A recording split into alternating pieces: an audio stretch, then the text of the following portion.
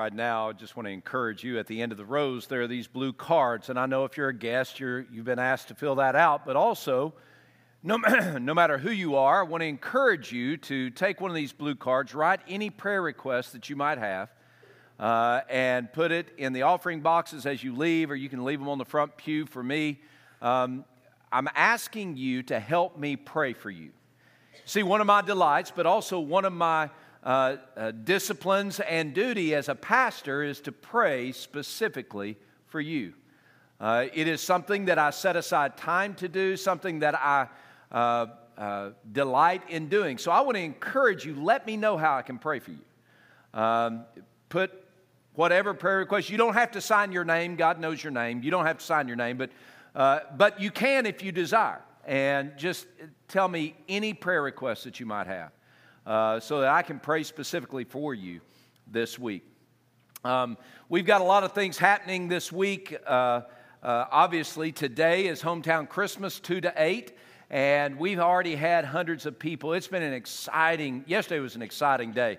I drove here yesterday morning, and as I'm driving here, the parking lot over on that side, I don't know, north, south, east, or west, whatever that one is, the parking lot was full of cars. And once a month, we provide food for those who are in need of food. And so the parking lot was packed, and we ran out of food for them. But that was a great opportunity to minister the love and the grace of Christ to those who are in need. And when I say parking lot, it was shocking to me.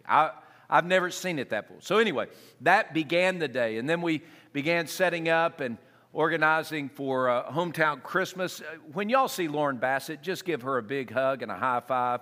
She has done a tremendous job. All the staff have worked hard, but she has owned the weight of Hometown Christmas for months now. Also, you might give a high five to Jordan, because Jordan is Lauren's wife, and if she felt it, he felt it. That's all I'm saying. We have Hometown Christmas. Yesterday, literally hundreds of folks came. It was an amazing thing, larger than what we had last year. Great. And then we had our international students who were with us for dinner. And then they came, and over 150 of them were part of Hometown Christmas at the end. It was a great day yesterday. Today's going to be another great day of Hometown Christmas. And if you have not been able to be a part of that, I encourage you to do that. Then on Saturday, which is December the 24th historically is, y'all are quick, it's Christmas Eve.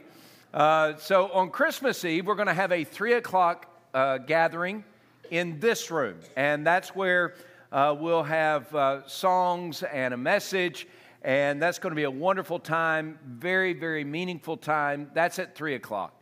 Then at 5 o'clock, we're having a different worship gathering around the tree, where we'll have candlelight and sing Christmas carols and a brief message. Now, if you are not one to enjoy 30-degree weather, encourage you to come to the indoor event because next Saturday it's supposed to be, the high is like 32, so it's going to be cold, right? Which is great for Christmas, sort of. Anyway, I'm not a fan, but it'll be great. All right. So anyway, we're going to have Christmas Eve at 3, and then another at 5, and then Christmas Day 10:30. We'll meet here, and we'll have a time to set our focus on the King of Christmas, Jesus Christ, the King of the universe, the Creator of all, the one who lived and died for our sins so that we might live through Him. We're going to lean into Christmas that day. It'll be start at 10:30. We will be walking out at 11:30 at the latest, so that you can get off to have your Christmas lunches with family and friends. But want to encourage you, if at all possible, to gather with us Christmas Day. It'll be a wonderful time. All right. Turn in your copy of Scripture to Galatians chapter 4. Galatians chapter 4, we're looking at O Holy Night. Now, y'all know the O Holy Night, the Christmas carol. the line we're looking at today is this: long lay the world in sin and error pining, till he appeared and the soul felt its worth. What a line. When he appears, the soul feels its worth. I love that line. And I love it because it is true. When I met Jesus, I discovered my value. In my hand is what is known as a fly box. I have bunches of these. I love to tie flies for fly fishing. And if you don't know what that is, you can Google it later. What I do is I sit up in my study preparing sermons and tying flies. And that was really just for my wife, because every time she calls, she says, "What are you doing?" I said, "I'm working on my sermon." She said, "Oh." And she said, "Really? You're really tying flies?" But I'm not. Anyway, if you were, and these there are several here, but let's just pick this one. This is what's known as a beadhead pheasant tail. Small fly, but it catches a lot of trout. And I tied this one up, and the value of this fly is about 50 cents. The hook costs about 20 cents, and the bead costs about 20 cents, and the rest of the material is about 10 cents, about 50 cents, 50 to 75 cents. That's what it actually costs. That's the value, the price tag for what it takes to tie the fly. But if you were to go into a fly shop or go to Bass Pro Shops, if you were to do that, and you were to ask for a beadhead pheasant tail, they would sell you this fly for at least $1.50, maybe $1.75, maybe $2.25. So the value of this fly, even though it only costs me 50 cents to make, if you're willing to pay $2 for this fly, I'll sell it to you for $2. That's the value. The value is connected to whatever somebody is willing to pay. But if I'm fishing on a trout stream, and I'm sitting there in the middle of the river and I'm catching fish. I'm catching them left and right. Just drift, catch, drift, catch, drift, catch. And the guy on the bank is watching me catch all these fish, and he'll ask the question, "What are you using?" And I'll say, "I'm using a beadhead pheasant tail." And he said, "I don't have one of those." And I say, "I've got a box full."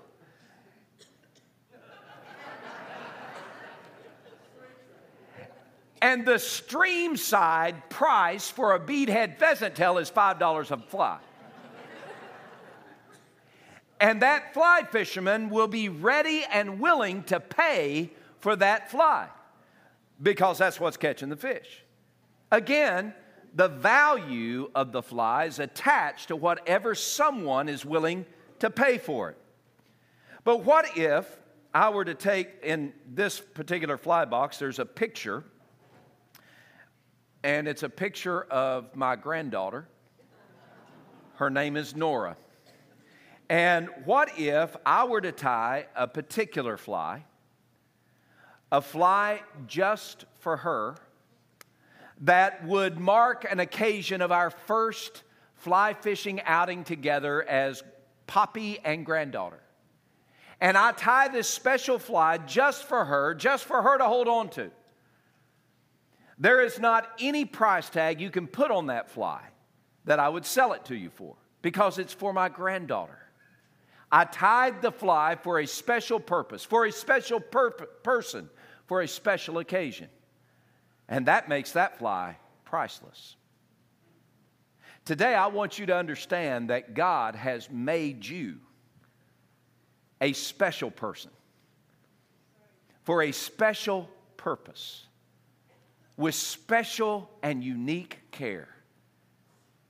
And it is in relationship with Him, connection to Him, that you and I find our value. But we've got a problem. See, the reason so many of us are living our lives pining is because, pining is a great word, by the way. Do you know the word pining? To pine. It means that my heart is broken and I want it to be healed. It means that my dreams are shattered and I want them to be made whole. It means that my hopes are unfulfilled and I want them to be realized. It's pining, it's longing, it's yearning. And we all are yearning. That's what Old Holy Night says. Long lay the world in sin and error pining. Why was it pining? Because they were longing for their value, their worth to be realized, but they couldn't find it. No matter how hard they tried to find their value. We try to find our value in what we do or what others might say about us or how we're approved or how we perform or what we've got. You know, Ebenezer Scrooge, by the world's standards, should have been the most self-satisfied person in the world. Here is Ebenezer Scrooge, who has a bankroll of thousands upon thousands upon thousands of dollars, but he treated people like dirt because he felt like dirt. He didn't value people because he didn't feel like he was worth anything. And if money or possessions is going to give you value, Ebenezer Scrooge should have had it, but he didn't. George Bailey. I'm going to be hitting on this a little bit. George Bailey. If there was a cat that should have been satisfied by the world's standards, it's George Bailey. He didn't have possession, but he did good stuff. The whole movie of It's a Wonderful Life is built around the concept that George Bailey did good stuff. I mean, good stuff. His dreams were thwarted. He didn't get to go to university. He didn't get to travel the world. His dreams were thwarted. His honeymoon was hijacked. His future was uncertain because he did good stuff. Isn't that what the movie says? And here he is so filled with despair that he's ready to kill himself. In the world's standards, if you do good stuff for other people, you're going to be satisfied. You're going to find your value. But that's not it. When the Apostle Paul was writing to the church at Galatia, he was saying, listen, there is a place for you to find your worth, but it's not in the rules you follow or the good deeds that you do or the possessions that you have. Those are empty dreams that will never help you realize your hopes. And yet so many of us fall prey to that. We think that if we do enough good stuff, look, this is church, and I know we're all church people here, and we're all feeling all churchy. But some of us are more influenced by Hallmark than we are the Bible. And we begin to believe that if we just follow our dreams or follow our heart or do good stuff, then we're going to be filled with value and worth. We're going to be satisfied. We're going to be made whole. We're going to be complete. And that is a bankrupt way to do life. In fact, it's a prison that we make for ourselves. I want you to look at verse 3. Galatians chapter 4, verse 3. Paul writes, even so we, when we were children, were in bondage under the elements of the world. Now, bondage is clear. We know what that means. You're in prison. Why are you in prison? Well, you're in prison because the elements of the world. What are the elements of the world? The elements of the world, in that context, people get after me because I don't say Greek enough. You know, that's the way preachers are. You know, preachers show off by speaking a foreign language, a dead language. Nobody reads Koine Greek. So, just so you know, I can do it. Stoikia tu kosmou. Impressive, isn't it? That doesn't add 1 ounce of value to who I am. So here we are, the elements of the world. What is that? Well, the elements of the world are the ideas or philosophies or religious pursuits that we have in this world to try to give us value or significance. It's the things we chase after. Another way you could say it is these are the idols of our own making. The things that we say, this is what I need in order to be satisfied. Or this is what I need in order to be fulfilled. Or this is what I need to find my value or my worth. It could be something like there are enemies that we face that thwart our value. These enemies are just going through the list of things that I prayed over this past week. Loss of the job. Man, that's tough, right? That can cause you to think I'm not worthwhile. Loss of a job and bills piling up. Just the losses that we experience in life. Many people are entering this season, and you have lost loved ones, a son or a daughter, a mother or a father, a husband or a wife. You've lost someone that you've loved. They've died. And you're entering this season and you feel that heartbreak. Where can you find value in the midst of that loss? Or maybe it's guilt. I don't know about you, but I feel guilt sometimes. It's overwhelming to me. Guilt, not because of something that somebody did, something that I did. It's because of my sin. And I feel guilt, an overwhelming sense of guilt, and so much so that I feel condemned because of my guilt. Shame. Shame is another enemy for us experiencing value. We feel this overwhelming sense of shame because we're not measuring up, or we haven't achieved, or we feel like a failure, whatever it may be. We look at all of these things and we begin to pine, long for our heart not to be broken, for our dreams not to be shattered, and for our hopes to become fulfilled. We're George Bailey. We're doing all these things, and we're trying to find significance and value. We're following the elemental principles of the world. We're trying to be good enough, but we can't get out of the cage of our own making. We try to be smart enough. We can't get out of the cage of our own making. We're trying to all these different pursuits, all of these different ideas, all of these different hallmark philosophies. And we're chasing them down, and we're trying to find satisfaction, and we come up empty. We don't feel our worth because we're looking in the wrong place. We're seeking it in the wrong way. Here's what Christmas, good gracious, this is what Christmas teaches us. Not just a holiday song of Christmas cheer, not just eggnog and chestnuts roasting over an open fire, not just good feelings and great times. No, Christmas is the celebration of the inbreaking of God's great love that pours upon us the value, the pricelessness that we are to Him. Christmas teaches us that we have been valued by God. All the other religions in the world, you know what they teach? All the other elemental principles of the world, all the other religions of the world, you know what they teach? They say, you can get to God if you do enough good. If you work enough good stuff, you can get to God. This is how you get to God. You chase after Him, and you do enough religious stuff, and you coach by enough religious rules, then you can get to Him. But here's the problem with that. It doesn't work. Ever.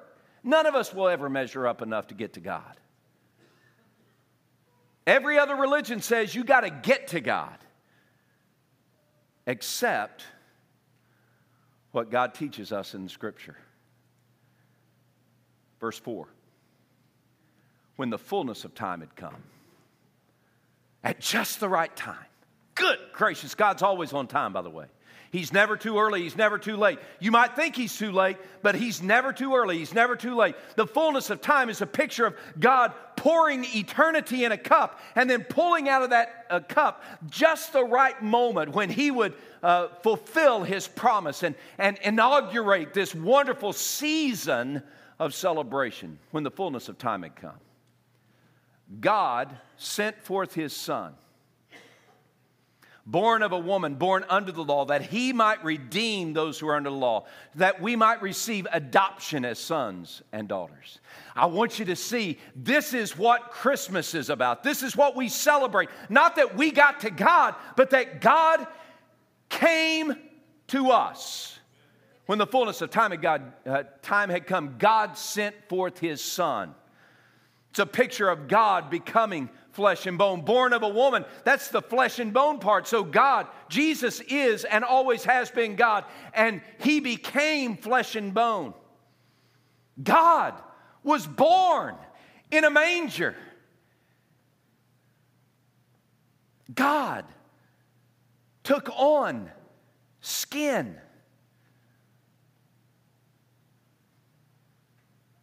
Born under the law. What that means is that Jesus was born and he lived his life in a way that none of us ever could. Where we're trying to measure up, Jesus actually did.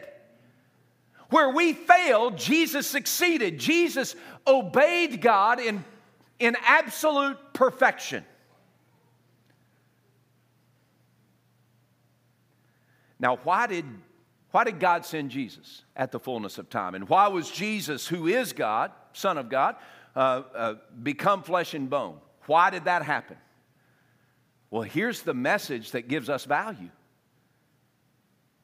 Jesus came on a mission, and that mission was to pay the price for our freedom. Our value, remember, value is attached to what someone is willing to pay for it. And Jesus said, I will give my life for you. That's what the picture of redeem, to redeem. And Jesus was born in flesh and bone. He came as a babe in a manger so that he might live his life under the law in perfection, to perfect obedience to God, so that he might die on a cross to pay the penalty for my sin and imperfection. Here's the thing.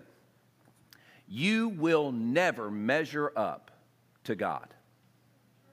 I won't either. None of us will. And yet God, in his grace and in his love, he says, okay, you won't measure up, but I will measure up for you. I'll send Jesus, who was perfect in every way, and he will pay the price for your sin. Jesus came to redeem. The idea of redeem is literally to pay the price to set a slave free. And friends, we were in bondage. We were in a cell, in a cage of our own making, trying to find value and meaning, when all the time God said, I value you so much that I'll send Jesus to die for you, for your sin. Look, we don't get to God because we're good. We don't find value in our lives because we do enough good stuff. We get to God and find value in that relationship with him because Jesus died for my freedom. He shatters the chain and the cell of my shame and guilt with his own death on the cross. I know that we love to sing the Jingle Bell songs at Christmas, but friends, we don't need to run past the cross. We sing about the cradle with our eye on the cross, because it is the cross of Christ that gives meaning to the cradle in Bethlehem. Jesus died for me. Jesus said, you are so valuable to me that I will die for your sin. Man, that's value. But it doesn't stop there. Reading on verse 5 through 7. He came to redeem those who are under the law, that we might receive adoption as sons and daughters. And because you are sons and daughters, God has sent forth the Spirit of his Son into your hearts, crying out, Abba, Father. Therefore you are no longer a slave, but you're a son, you're a daughter. And if a son and a daughter, then an heir of God through Christ. I don't have time to, that's a sermon series right there, but let me just kind of break this down. We find our value, our soul finds its worth when we understand Jesus paid the price for us to be forgiven our sin. We find our value and our worth ultimately, though, because Jesus loves us into God's family. See, our value, our worth is not found in the works that we do. It's not found in the religion that we practice. Our value is found where it was intended to be found, and that is in relationship with God. What Paul is saying is you don't have to worry about finding significance. The significance is already available if you are part of God's family. And you can be part of God's family because Jesus died for your sin and was raised from the dead. Today, we must find our significance, our value, our worth, not in the works that we do, but in the person who has given us life. We find our value in the family that God has made for us.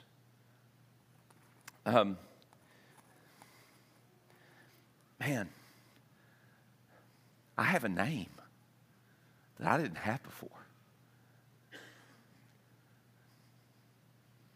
I was a slave, now I'm a son. God has given me His name. And in spite of all my ugly, and in spite of all my sin, and in spite of all my bad efforts, and in spite of all my ignoring Him, in spite of all that, God says, Eric, you are my son. And He doesn't disown His children. He loves us into His family. This is where value is. I'm a son, I'm a daughter of God through faith in Jesus Christ. I've been adopted. I didn't earn my spot. Jesus earned it for me, and He said, now come and be part of my family. And it's not just adoption, it is intimacy. God poured His Spirit into us when we by faith trusted Jesus. He poured His Spirit into us so that we live in immediate intimacy with the holy God of the universe. And we can say, Abba, Father. It's not only He brings us into His family, it's not only that He doesn't disown us, it's that He promises to care for us.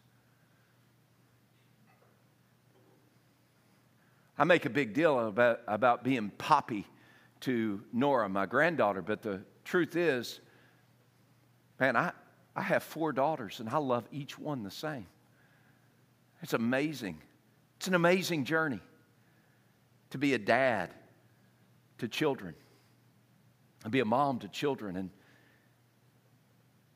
any one of those girls call me today or 10 years ago or 15 years ago and say, Dad, I need help. You know what I'm doing? I'm helping. That's who I am. I'm their dad. That's what I do. I don't say, oh, yeah, I can't believe you got yourself into this situation. You pitiful soul. No, I say, oh my goodness, we'll work through the consequences, but let me help. I'm so glad that my parents didn't treat me with contempt when I needed help. I'm so thankful that they didn't pour condemnation on me when I needed help. But they treated me as a son, the object of their love. So when I cry out to my dad, Daddy, I need help. And you know, today, I'm 55 years old. My dad is 70, doing the math, 70, born in 43, 79 years old. Hey, Dad, I need your help. Son, what can I do for you? Immediate, intimate, personal, loving. That's what it means to be part of the Thomas family. immensely, infinitely more what it means to be part of God's family, to be His son, to be His daughter. Oh God, I need you today. I'm lonely. God, I need your help. He says, oh Eric, I'm there for you. God, I'm filled with shame or I'm feeling condemned because of what I've done. Yes, Eric, I see that. But Eric, I'm here and I'm going to help. Oh God, I've lost my job and the bills are piling up and I don't know how I'm going to make ends meet. Oh Eric, I see you. I won't leave you an orphan. You're not an orphan. You're my son. I'll help. Oh God, I don't know what to do with this season. I'm experiencing loss that I've never experienced before. I don't know how to navigate the chemotherapy that I'm having to take, or the sickness of my spouse. I don't know how to navigate all that. God, I need help. And God says, yes, you're my son. You're my daughter. I'm here. My goodness gracious, Christmas awakens us to the intimacy with God, being part of His family. Doesn't happen for everybody. The reason so many people, even in church, the reason so many people in church and in the world are still filled with a sense of insignificance, don't know their values, because they're not living in intimacy with God. They don't know Him. And that's why we need to be very clear about what it takes to get into God's family. Only Jesus can pay the penalty for your sin. And He did. And the way you connect to the forgiveness that He offers is by repenting your sin and placing your trust in Him. The Bible doesn't make it complicated, but it makes it very specific. We don't get to God on our terms. We get to God only on His terms. And as the Spirit of God opens your eyes to see that you need a rescuer, you need someone to pay the price for your freedom, you cry out to Jesus and you say, your death on the cross is payment for my sin, and you're my only hope. The Bible says when we call upon Him by faith, turning from our sin and trusting in Him, turning away from all the other elemental principles of the world, trusting only in Him. The Bible says that there's a great transaction of God's grace that takes place in us, where God takes the perfection of Jesus and places it upon us, and takes our sinfulness and places it on Jesus. And now we're fit for God's family. All because of Jesus. In that moment, in that transaction of God's grace, He pours His Spirit within us so that we now live in immediate intimacy with God. God sent Jesus to pay the price for our freedom. God sent Jesus to love us into His family. And if you're not yet a follower of Jesus, I beg you, choose Christ today. Turn from your sin and trust in Him. Majority of people who gather with us, I believe, are followers of Jesus, and you've experienced that wondrous transaction of God's grace. Can I ask you to think about something? The one who rescued you from sin's embrace and brought you into His family, are you still trusting Him in the difficulties of your life? Do you know what George Bailey lacked? He lacked intimacy with God. But if you're a follower of Jesus, you've got that. Will you now choose to run to Jesus and find your soul strengthened, your spirit nourished?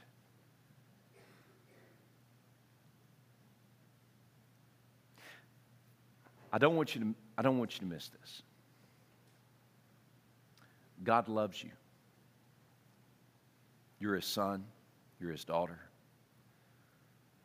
God loves you perfectly. And no matter how far you've gone or what you've done or haven't done, His love for you is faithful and true. So cry out to Him. Cry out to Him. And He will satisfy and secure you in His arms of love. Would you bow your heads with me, please? Lord God in heaven, I pray that you would speak to your people here. Just so many of us are struggling with different things in our life. And as your sons and daughters, we come to Christmas, and even though we love to talk about joy to the world and holy night and all those things, there's so many of us who gather here today who are hurting, who are pining, longing for you to intervene in some way. God, I pray that right now you would put on our lips the request of a son or a daughter saying, Abba, Father. Give us the confidence we need based upon the value that you've placed upon us. Give us the confidence we need to come into your presence and ask for the help that we need. Oh God, help for us to be bold. As a son or a daughter is bold with their daddy, help for us to be bold in our asking. And God, I pray that you would meet us exactly at that point of our need.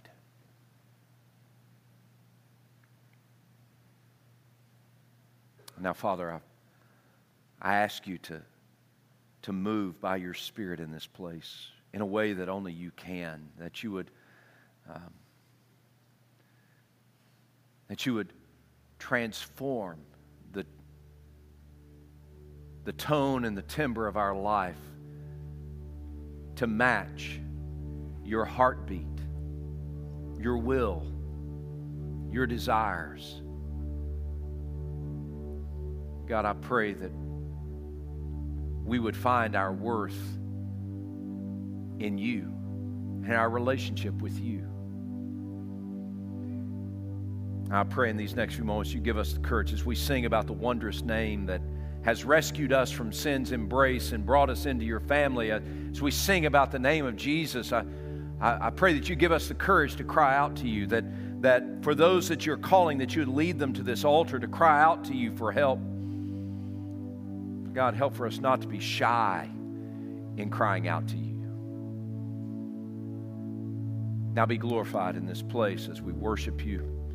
And it's in the name of Jesus we pray. Amen.